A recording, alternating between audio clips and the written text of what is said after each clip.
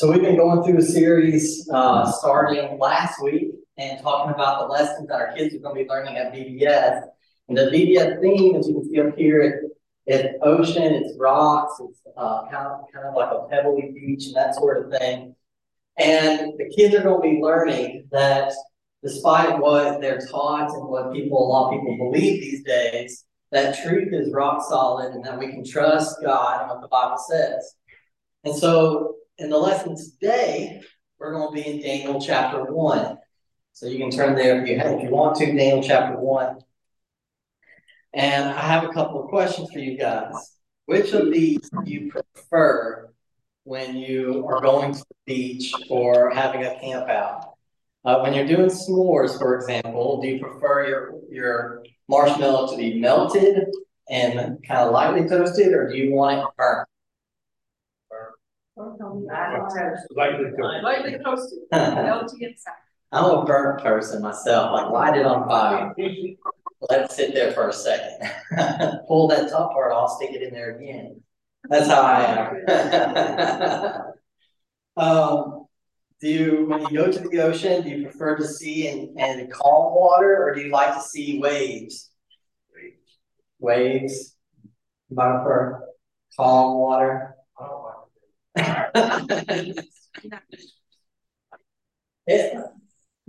Down here in Gulf Shores, it's almost weird when the ocean is calm because it's almost never calm down there. And when it is, it feels strange to see no waves down there.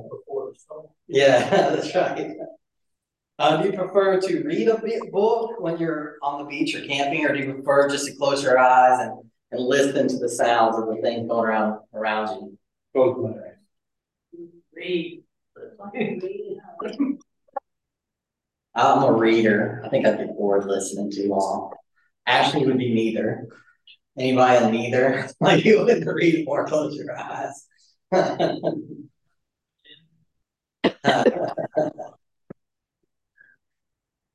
Do you prefer, and this is really specifically for the beach, do you prefer going to the beach in the middle of the summer when it's hot and sunny, or do you prefer going kind of winter or fall when it's cool and windy?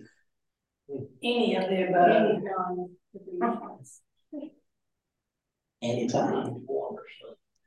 Beach, warmer sun, huh? Yeah. Yeah, it's miserable trying to be in a tent or something when it's hot outside. Yeah. Now, I have gone camping when it's been 10 degrees too, and that wasn't fun either.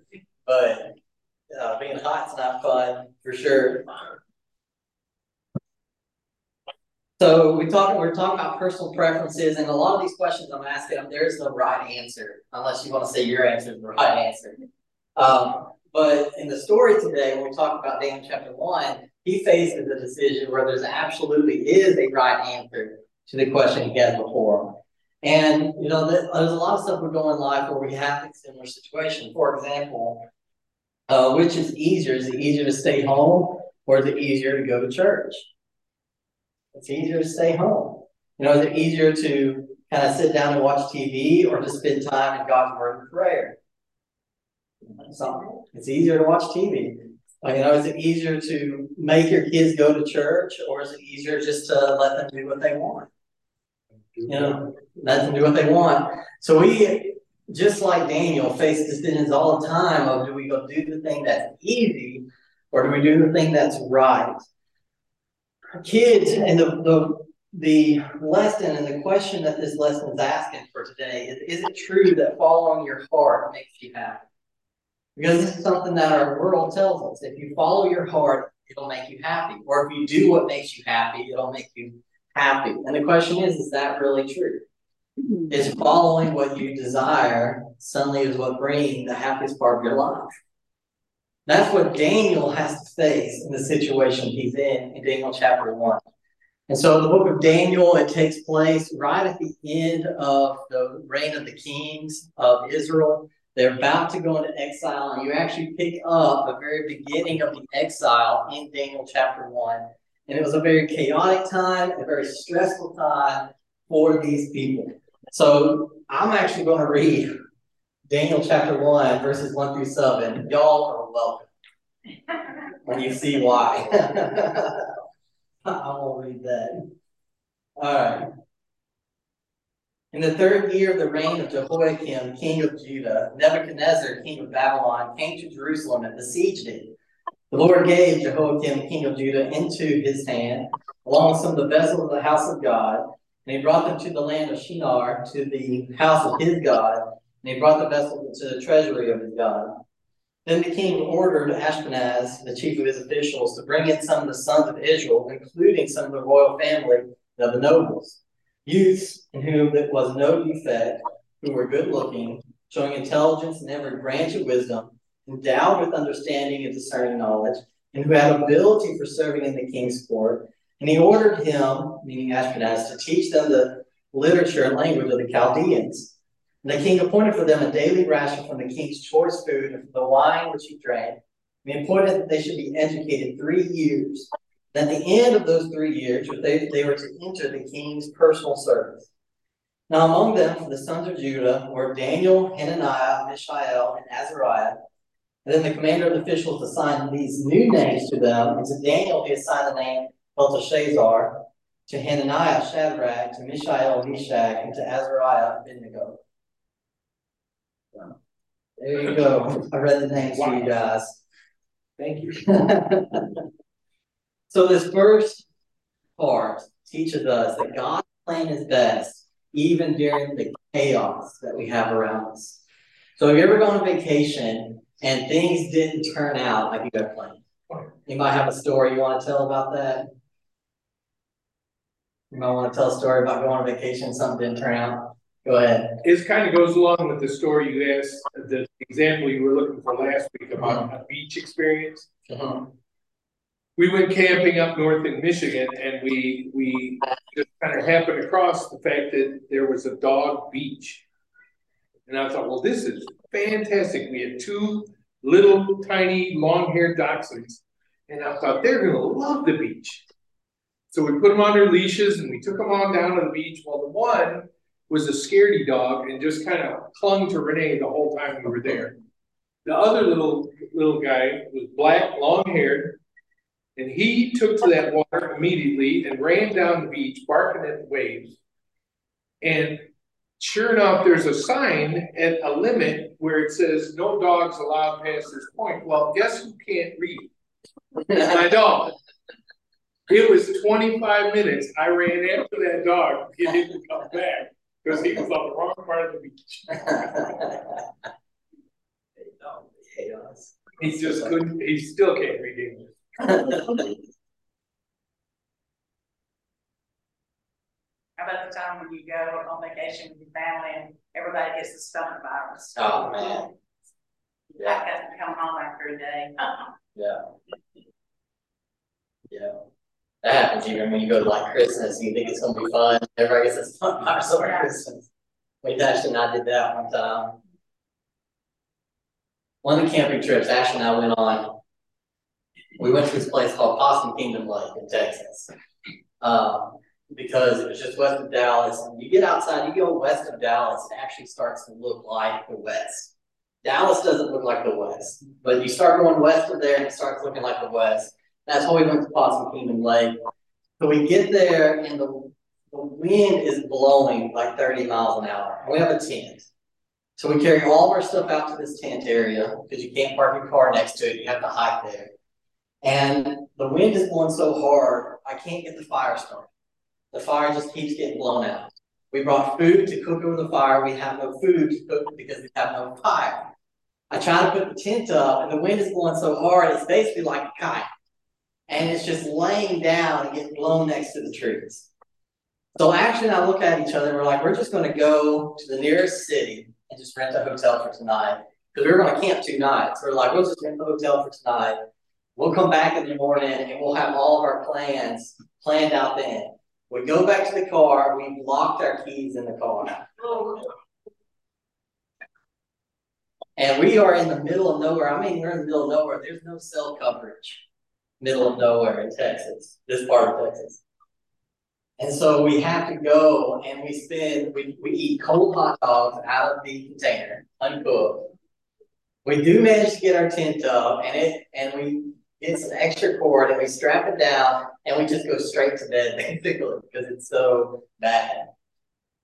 And we learned a few things, and it's a lot of times when stuff like that happens, you learn some stuff. You know, you learn that your dog can't speak English, for example. It's a good lesson to know when you have you know, we learned don't lock your keys in the car when you go camping. You know, that's important to know. We did check the weather beforehand, so we did not learn that lesson. We learned, I guess we learned the weatherman can be wrong. I guess that was the lesson we learned. The weatherman can be wrong. But we learn lessons sometimes when we go through these kind of experiences. That's what Daniel comes up to. He has, it's a very chaotic experience that we see in the beginning of Daniel. You know, you got to picture yourself being here. The Babylonians have just come in. They've pulled you for Daniel and his family. They pulled Daniel and all these rest of these teenagers. They were probably around 14. They pulled them away from their family, trucked them hundreds of miles away from their homes. They watched likely things get burned. They watched people get killed. It is a land of chaos. And the question becomes, how is Daniel and what are they going to learn in this chaos? And the thing they learn best as we look at this is that God's plan works out best. Before we move on, it's interesting to see just the pressure that they put on these kids in this passage. First, they were picked because they were young, they were 14, they were a teachable age.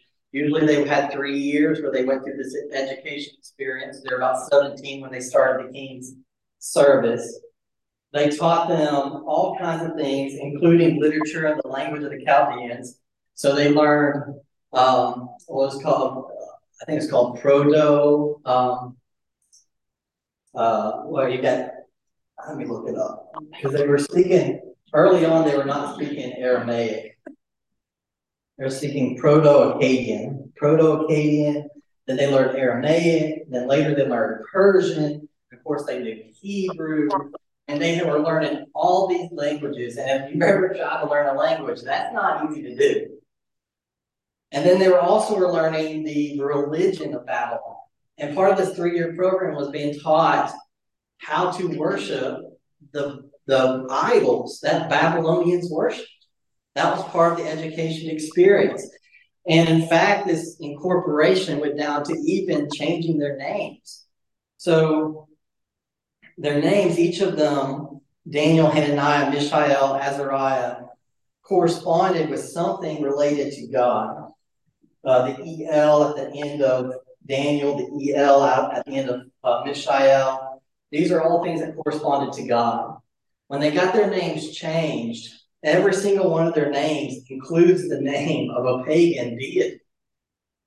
Belteshazzar, Daniel, has the word Bel in it, which is a pagan deity.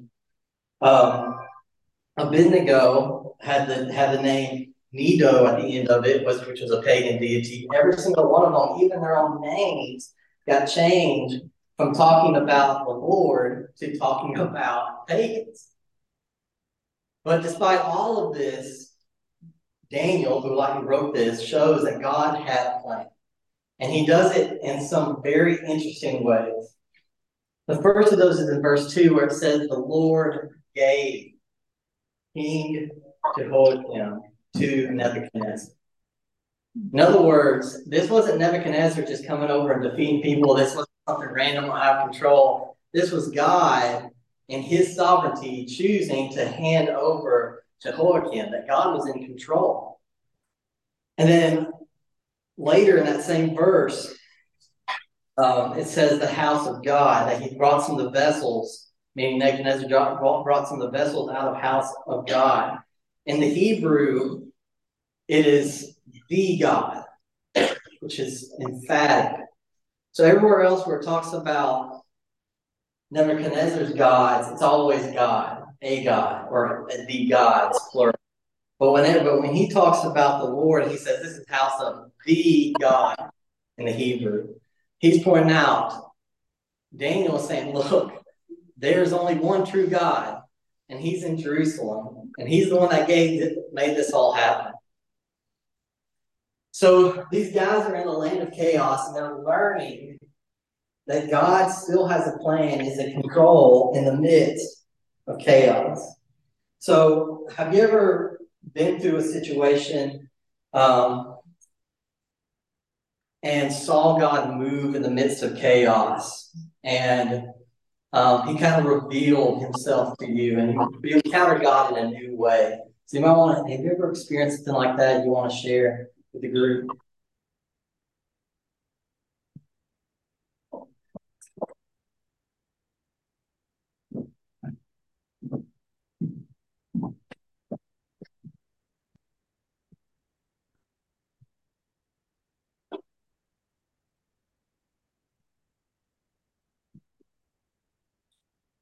All right. Well, let's just move on to the next section, which is the part that a lot of us know about, where we see that God is his best even when other people don't follow. Now, I gave you guys the break and didn't let you read verses 1 through 7, but can I get somebody to do verses 8 through 16? 8 through 16. All right. Daniel made up his mind that he would not allow himself and the king's choice to or with wine sought permission from the commander of the officials that he might not defile himself.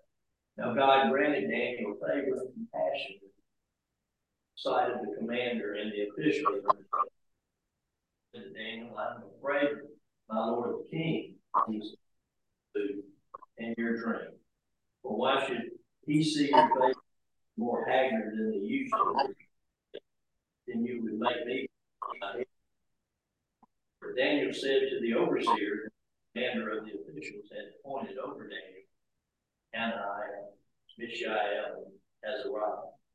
Please test your servant for 10 days, and let us be given some bed food to eat and water.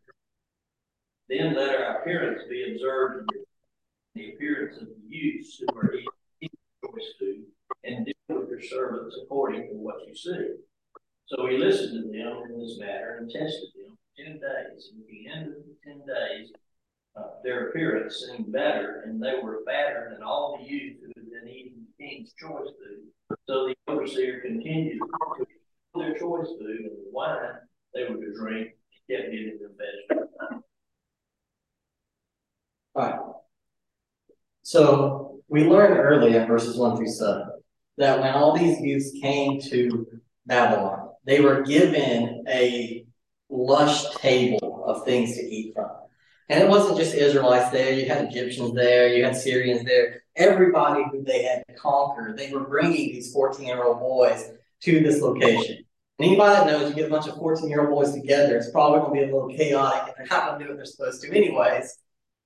And much more so when you put, for an Israelite, readily available these foods that they're not supposed to eat. And so all these boys start eating food that's not proper. One, because it might have included pork or something that they weren't allowed to eat. But even if they were allowed to eat it technically, because it was the correct animal, a lot of this food was sacrificed in pagan temples as an act of worship. So when you ate the food, it was tantamount to worshiping the God for whom the food was sacrificed for.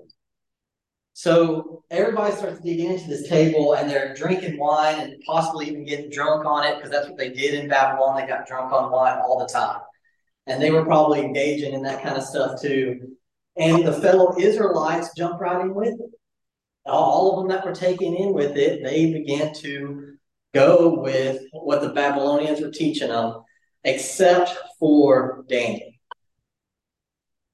He is the only one that decides, and even though he's alone, we assume at that time, he decides he's not going to eat the food that's unclean or food sacrificed to pagan idols. And you got to realize how hard of a decision that must have been for Daniel. I mean, y'all tell me, what are some of the things he's risking by refusing to eat this food? What do you think he's risking? His life just for disobeying? Yeah, absolutely. Yeah, ridicule from the other teenagers. 14-year boys can be brutal. Yeah.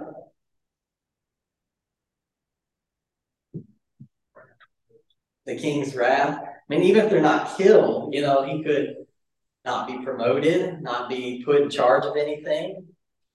Yeah. Maybe even his own physical health in terms of just not getting the food and substance he needs. You know, if they don't provide the stuff that he needs to eat, he would just look thin and unhealthy and that kind of stuff. You know, and there was other reasons he could have gone. You know, he could have been mad at God. I mean, remember what just happened and what God caused to do. The destruction of families, the destroying of houses, the yanking them away from everybody. He could have been mad at God. In fact, maybe that's what the other Israelite boys were okay with doing. They're like, why follow God if that's what he allowed? You know, they weren't around their parents. They weren't in Jerusalem anymore. There was nobody there watching them. There was a lot of reasons for Daniel to just go with everybody. And he didn't. He decided to stand up and say something.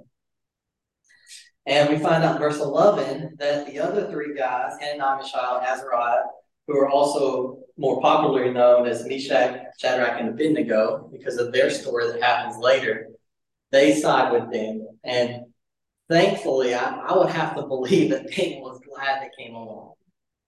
Because the first few verses, 8, 9, and 10, it sounds like it's just Daniel there that's really saying it. It says Daniel's the one that decides not to do it. Daniel's the one that goes up and asks if he doesn't have to. And the other friends don't come along until verse 11. But they do come up with this test. They said, hey, let's test this out for 10 days and only gives us vegetables to eat and water. That word vegetable, the Hebrew, can include not just vegetables, but fruit. So it's fruit and vegetables, really.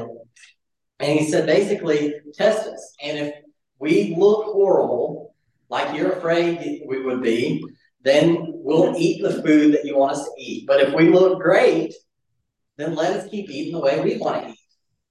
And the dude's okay with this. I mean, he doesn't want them to look horrible because he's afraid he could get killed himself if he turns in scrawny little pale people to the king. But he's okay with the 10-day test, so he lets them do that.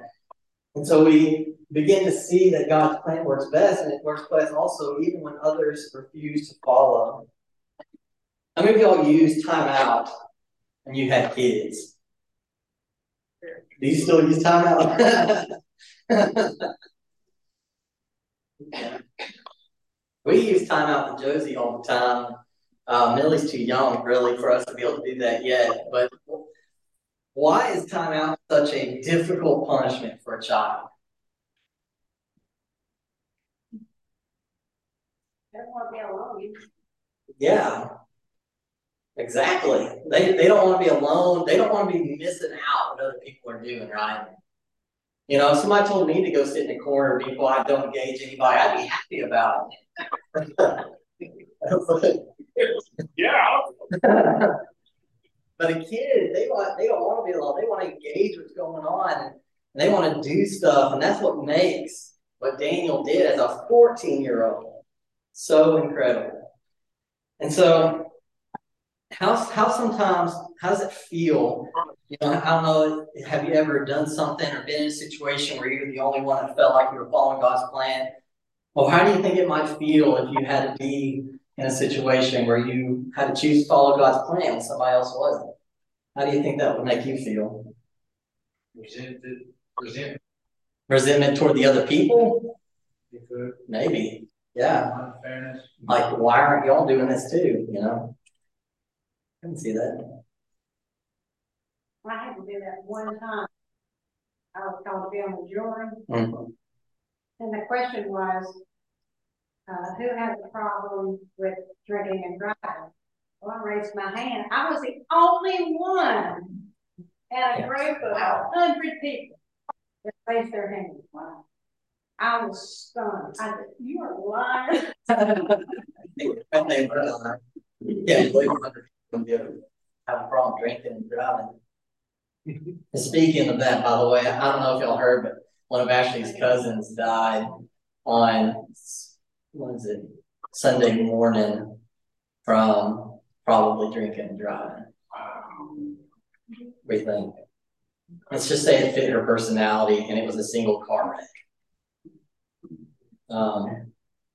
So yeah, I do not have a problem with it, you know. what are some things that might help if you ever had to stand up? And, in all honesty, as you're pointing out, I mean, where the world is getting to a place where more and more often Christians are going to be called to make stands when other people are not. And where it used to be where you could stand up and you might have a whole legion of other people standing with you, that legion is a lot smaller. And it's getting smaller, it seems like, by the day. And so what are some things that can help encourage us and be with us in times where we do have to make stands against something where the vast majority of people are not with us or maybe even against? What can help? Basically, the Canadian at least has the same feelings about it. Yeah.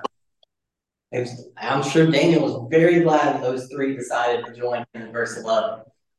And then, I guess that's one of the benefits of the church, Always know you have somebody that is going to stand with you and be working back you, even if it's after the fact, tell you, good job, The main thing you're saying when you know. Yeah. Yeah. Do you think it was maybe Daniel threw them in the mix? Hey, we want to do this. I don't know. It's hard to tell because you would think that they would be involved in it from the beginning, but verse 8, 9, and 10 seemed very clear that it was just Daniel that initially came up to talk about it. So, of course, we know, from the other story with Shadrach, Meshach, and Abednego in the fiery furnace, they were guys that would stand against things. And so I would have to assume that they didn't eat it from the beginning, but they were not the ones that said it. Daniel was the one that said it, was the one to actually say something to the commander about it.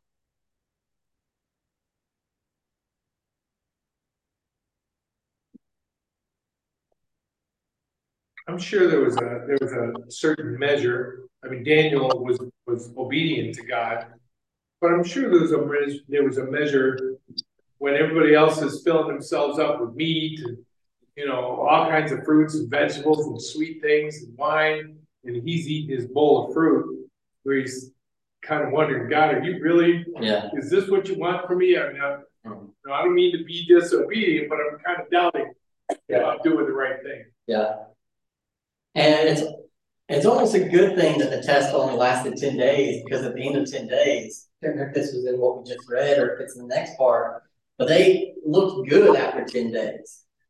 And that, to Daniel and the other three, had been pretty encouraging, to know, thankfully, the Lord was going to be with them. And even in that 10-day period, it was going to go ahead and tell them, hey, you'll be okay.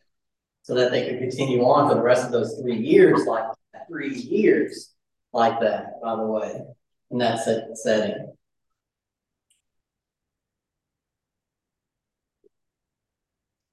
So if the first part teaches us that God's plan is best even in the chaos, the second part teaches us that God's plan is best even in the times when other people won't follow. And that's a valuable lesson for kids, especially as they grow older, but it's also a valuable lesson for us as we face more and more opposition in our world. That it's always best to follow God's plan, even if we find that other people won't follow. Now let's look at the very last part of the story. We find out that God's plan is best because it has the best results. Somebody read in verses 17 through 21. Okay. To these 4 young men, God gave knowledge and understanding of all kinds of literature and learning. And Daniel could understand visions and dreams of all kinds. At the end of the time set by the king to bring them into his service, the chief official presented them to Nebuchadnezzar. The king talked with them, and he found none equal to Daniel, Hananiah, Mishael, and Azariah. So they entered the king's service. In every matter of wisdom and understanding about which the king questioned them, he found them 10 times better than all the magicians and enchanters in the whole kingdom. And Daniel remained there until the first year of King Cyrus. Yeah. So they continue on. The guy sees that the vegetable and fruit diet's fine, so they continue on for those 3 years.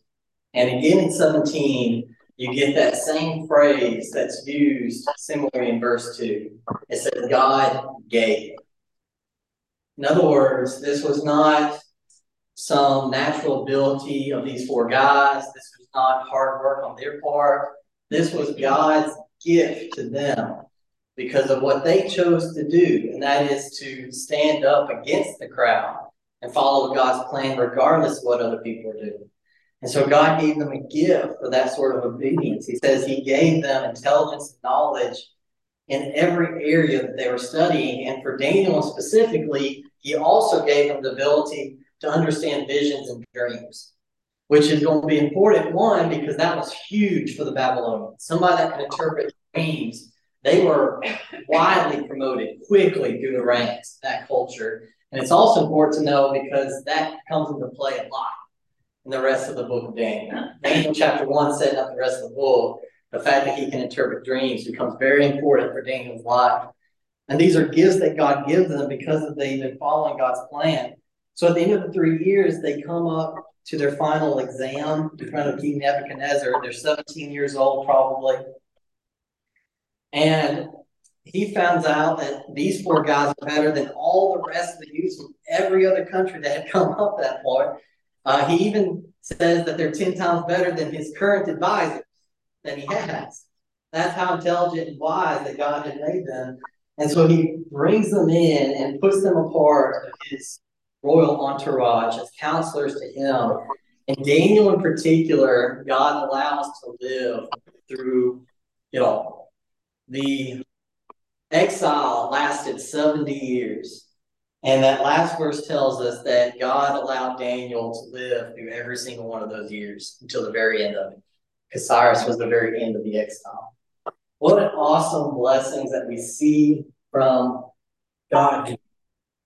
You know, when we say that following God's plan is the best results, you know, sometimes it's not necessarily the results that we would see.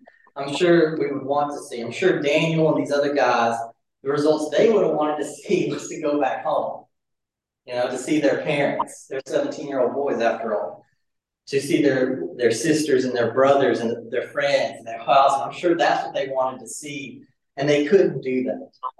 But what God did was give them a result that in the long scheme of things was even better, because their names are written down in the Bible. And we still talk about their story 2,500 years after they lived. I mean, think of all the lives that have been changed because of these 4 guys. Think of all the kids who have made different decisions because of these 4 guys. So as bad as they wanted the results to go home, God's results in the grand scheme of things ended up being better than the results that they could have asked for. And even for their own lives, God did give them blessings, didn't he? What blessings did God give these guys for their obedience? Good health. Good health. They were the healthiest ones there. Right. Didn't we, I think it was in this, Daniel, God gave Daniel the wisdom to not say to the one that was in charge of their meals and that, you know, no, we don't want to eat meat because they're Hebrew culture, because it might be unclean meat. He just says, let us, but he worded it differently. Yeah. It still kept them from breaking the laws of having unclean meat. Yeah. So he had the wisdom to do that, and that God honored with doing so. Yeah, his request is definitely very tactful and nice. It's not rude when he makes the request earlier. That's an act of wisdom on his part for sure.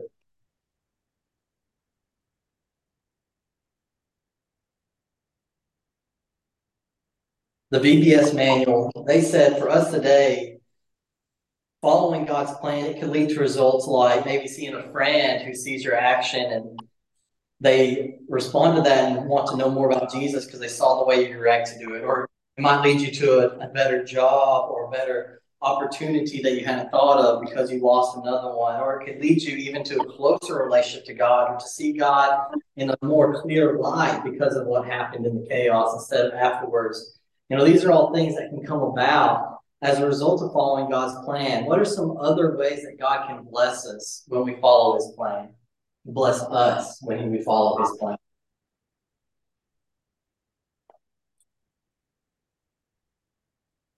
To me, the best blessing is when I ask for something and I say that it happens, but Yeah. I mean, it strengthens your faith to see that.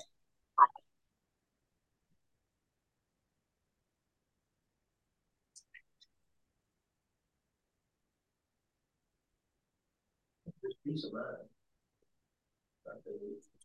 Always easy to go to it, and anytime over express. Yeah. It's that peace of mind. Those are always things that are important. Yeah. You know, especially if you're following his plan, like it's talking about his will. You know, there's not as much as the peace of mind if you're not doing what he told you to. Something bad goes bad. You know. You can readily see that when you meet people and the reaction to stuff.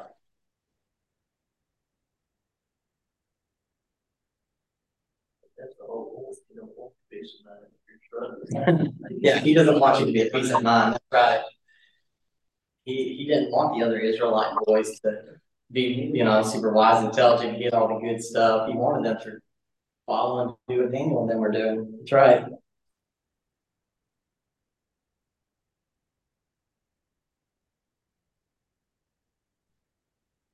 So the challenge for us, the point of this lesson to say is, despite what our world says, that following your heart is what makes you happy, which is what every one of the other boys were doing. They were following their heart.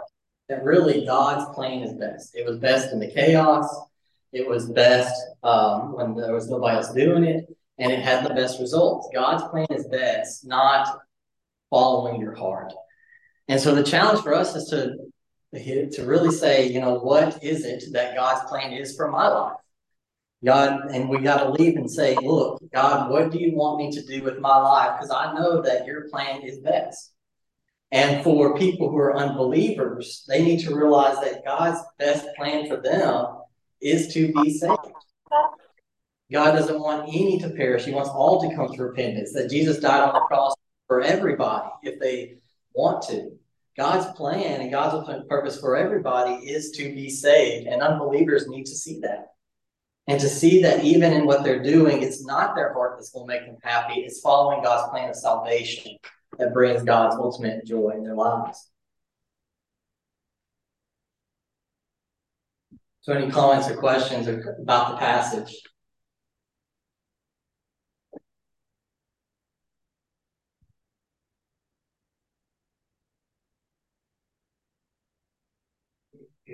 All right.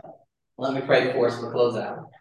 Dear God, thank you for this passage of Daniel 1 and for these teenage boys that were willing to do something so difficult and the lessons that we learned from it, Lord, that we can even look up to these youths and make a stand in our own day. Lord, we know we stand in a time that is chaotic and getting more chaotic, Lord, in a time where the temptations of all the forbidden foods out there become more and more powerful, and fewer are willing to say that you shouldn't partake, Lord. I pray that we would be believers who would stand for your truth like Daniel, that would be encouraged to stand up and say, no, that's not right. And we would gather together as those 4 boys did to support one another, Lord.